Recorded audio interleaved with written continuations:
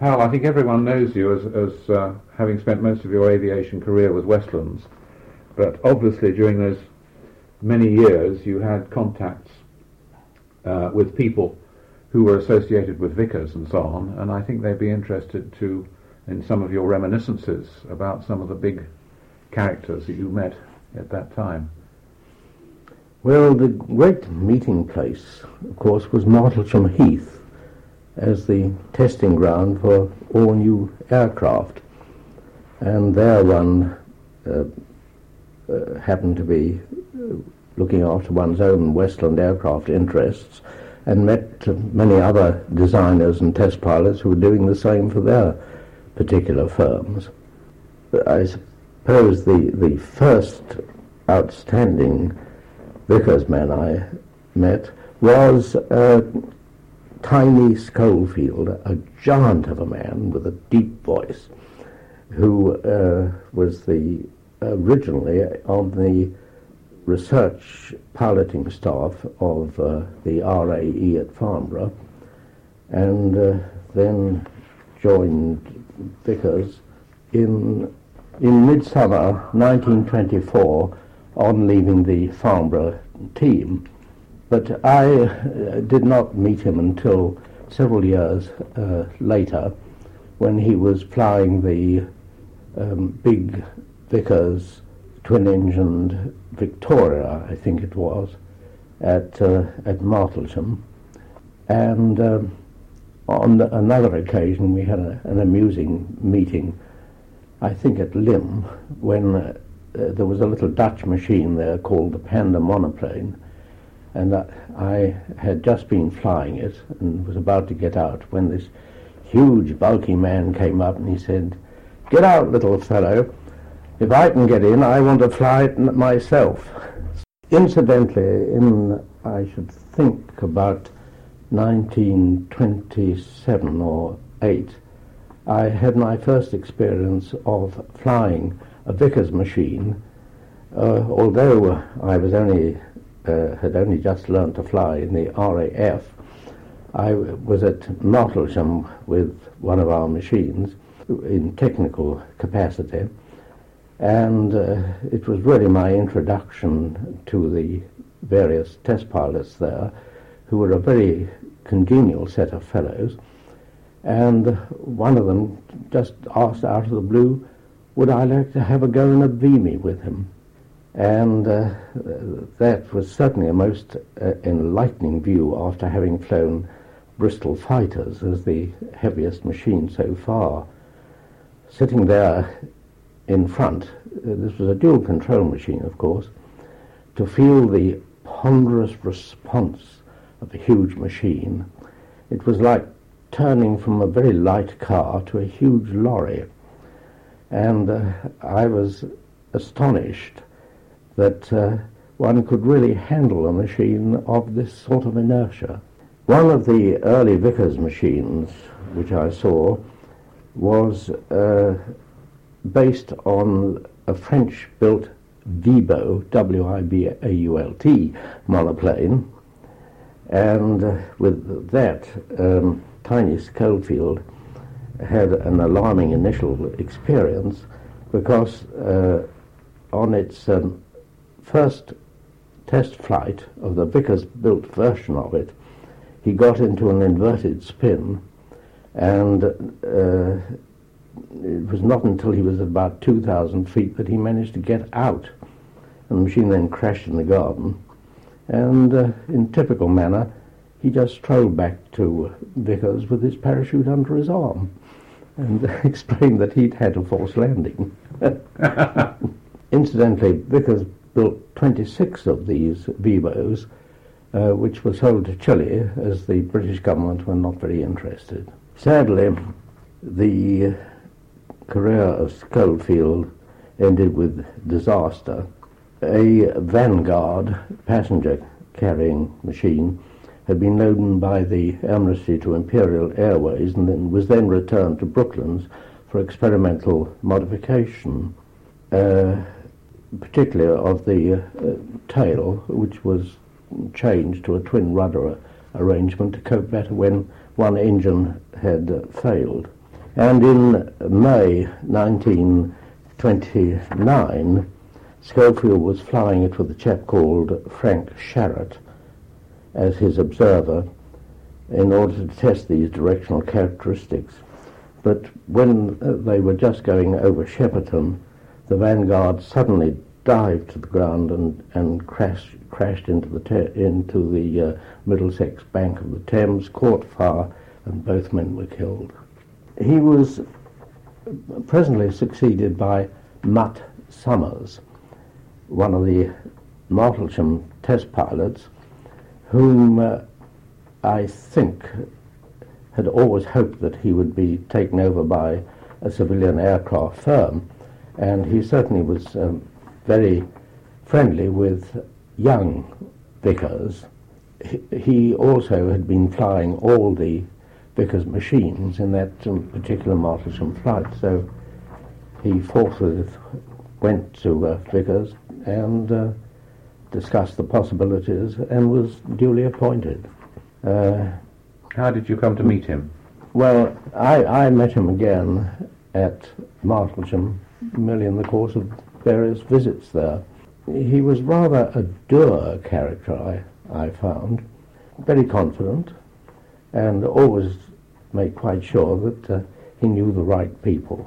That led him many years later, in fact in 1937, as the result of a visit to Germany, to report back on their progress and the threat of armament that was quite obvious in Germany. And he reported this to Sir Archibald Jameson, who was the chairman of Vickers at the time, who duly told Lord Swinton that his pilots had made this very serious report about the extent of aircraft rearmament, whereupon Swinton, in typical manner, said, "Kindly tell your pilots to mind their own bloody business," unquote. Okay. Did you ever actually fly with Mutt, or didn't pilots use pilots? No, never flew with him. Because from what people have told me, he had rather an unorthodox way of flying. He was a very masterly in the way he flew, I thought. It was the reports I heard. No, it was a bit heavy-handed, but I didn't actually fly with him. But I met him on many occasions during the war, where he kept in very close contact with Bomber Command and so on. We all used to go to the various commands to discuss how our aircraft were behaving or what the next requirements were likely to be. So he kept up a very close pressure on behalf of Vickers. Of course, the most prominent character of the interwar years and early years of World War II was Rex Pearson, who had been appointed chief designer in 1917. He was a tall, impressive, slow-speaking character who often went to Martlesham, and certainly on occasions when Martlesham gave the annual constructors' dinner, when he might be induced to make a speech in rivalry with Handley Page. But they were always very businesslike, careful speeches, whereas Handley Page was usually an amusing jibe at the Air Ministry or any of the ministerial branches, because Handley Page could quote the scriptures ad infinitum and always very appropriately. How often did you have sort of encounters with Rex Pearson? I mean, apart from Martlesham and so on, I mean, did you visit Vickers at all in the course of your duties? First time I saw him was a student visit in my student days to Vickers, when there was I was on the student committee of the Royal Aeronautical Society, and we arranged to have visits to various firms, the first of which was Vickers at Weybridge. It was a real introduction to my future, in a sense that there were these huge sheds with lines of aircraft being constructed, and there we were briefly mentioned by this austere-looking man, Pearson, who to me was almost a god, because he was the designer of Vickers. Pearson's personality was such that he really did induce both the affection and the respect, I thought, of not only his pilots but also all the RAF pilots with whom he came in contact. I think my chief contacts with Vickers arose through working on the Spitfire, and there I think Mutt Summers was the chap who made the first flight for the Spitfire, followed by Geoffrey Quill as his assistant. And in the early days of the Spitfire, Quill and I worked in conjunction to a certain extent, because the Spitfire had a rather unsatisfactory elevator. It could result at high speed in a very heavy force to pull the machine out. At Westland, we altered actually the elevator characteristics of the machine so that you could dive quite smoothly, and the load remained constant. It was a subtle variation of cambers and the elevator balance, actually. But that would have been a very expensive modification to introduce. Quill, meanwhile, had been developing an inertia weight system which produced very much the same effect. The inertia weight helping the pull-out of the machine at 400 miles an hour or so. When would this have been? During the war? Actually, this was all during the war itself. When Westlands was producing Spitfires. Yeah. And later on, of course, we became the parent firm for the Seafire variation, the naval version of the machine. Again, there were just the occasional contacts then with both Mutt Summers and with Geoffrey Quill. Discussions, of course, technical discussions with Supermarines on production matters. There was a very extensive subcontracting system was also evolved, which was under the control of Eric Mensforth, the managing director of Westland, for which he was, I think, ultimately knighted for that particular part of his wartime work. When the Spitfire's always been the glamorous aeroplane. You know, when you talk about wartime, and particularly the Battle of Britain, it's always the Spitfire that's the star role. Yes. And the Hurricane, which was produced in greater numbers and scored, I think, a greater number of kills, is the ugly sister. I mean, when you flew the Spitfire, were you aware of it being an outstanding aeroplane, or did it have its secret vices? Well, I flew the prototype Spitfire actually at Martlesham. The Air Ministry mildly encouraged the chief pilots of various firms to go and try other manufacturers' machines. The prototype at that time, which must have been 1936 or 7, had a fixed propeller. When I walked out to it, I was very impressed by the beautiful shape of the machine. But when I got into it and opened up, the enormous takeoff distance required was the first rather startling thing. Anyhow, I set off in a very cautious climb up to a few thousand feet, when all of a sudden another machine whisked at me flown by one of the Martlesham pilots, and sort of instinctively I pulled fairly hard on the stick and almost blacked myself out, because at that speed the elevator was very light and the response was very rapid indeed. But it was certainly not such a nice machine to fly as the Hawker. thought the Hurricane was a very pleasant machine which looked after you compared with the Spitfire, which could produce problems for if you flew it badly or a little too zealously, should we say, in a fight. And one used to practice, of course, mock attacks and so on to get the general effect of the sort of inertias one had to withstand. Mm. No, I liked the Hurricane, and it did great work in the Battle of Britain. In fact, there were more Hurricanes operating during the initial part of that than of Spitfires. Did you ever come across Sidney Cam in those years? Oh, yes. What are your memories of him? And A most difficult man. I used to accompany the technical director to a great many firms, largely because chief designers and technical directors didn't know very much about flying. So they usually took along the chief pilot to stand in if any awkward questions were raised. But Teddy Petter and I met Cam at his offices at Kingston, and it was a very difficult meeting. Teddy Petter was the uprising, bright young man. Cam was the very experienced man.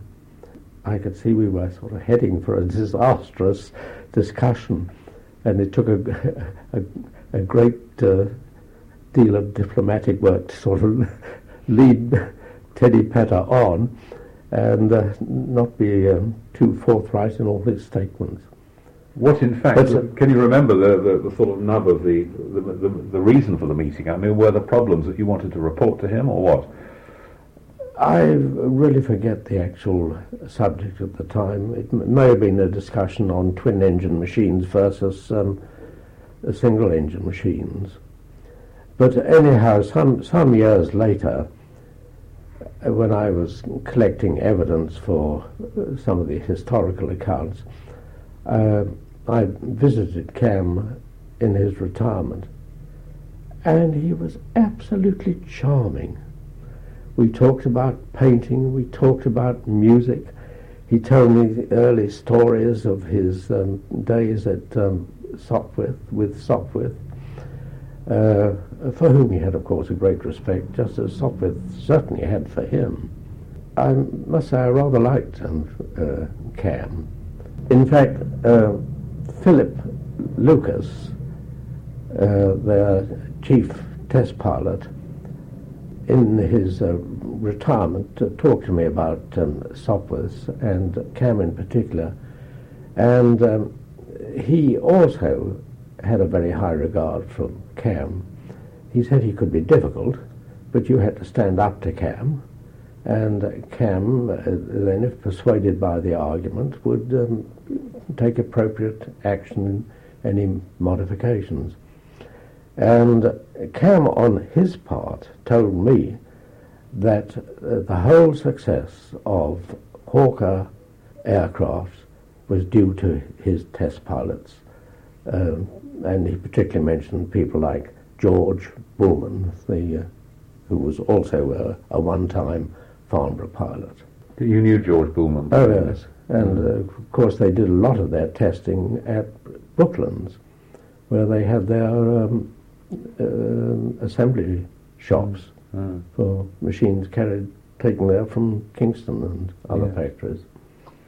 Well, I met, of course, all the pilots occasionally. I mean, we were bound to meet each other at various ministry meetings and other places. One didn't get to know them intimately, but we were all in the same game and therefore understood each other. All these chaps still seem youngsters to me. They were literally the next decade of pilots to those with whom I was initially associated. Another of the great characters, of course, was Barnes Wallis. I used to hear a lot about him from members of the old airship construction company at Howden, who had joined Westland after the demise of airships as a British project. I used to be told that he was a very difficult man to work with, that if a particular Air Ministry people were coming along whom he did not like or get on well with, he would often lock himself in his office and absolutely refuse to see them. But above all, he was a sufferer from migraine, which really did knock him out of action.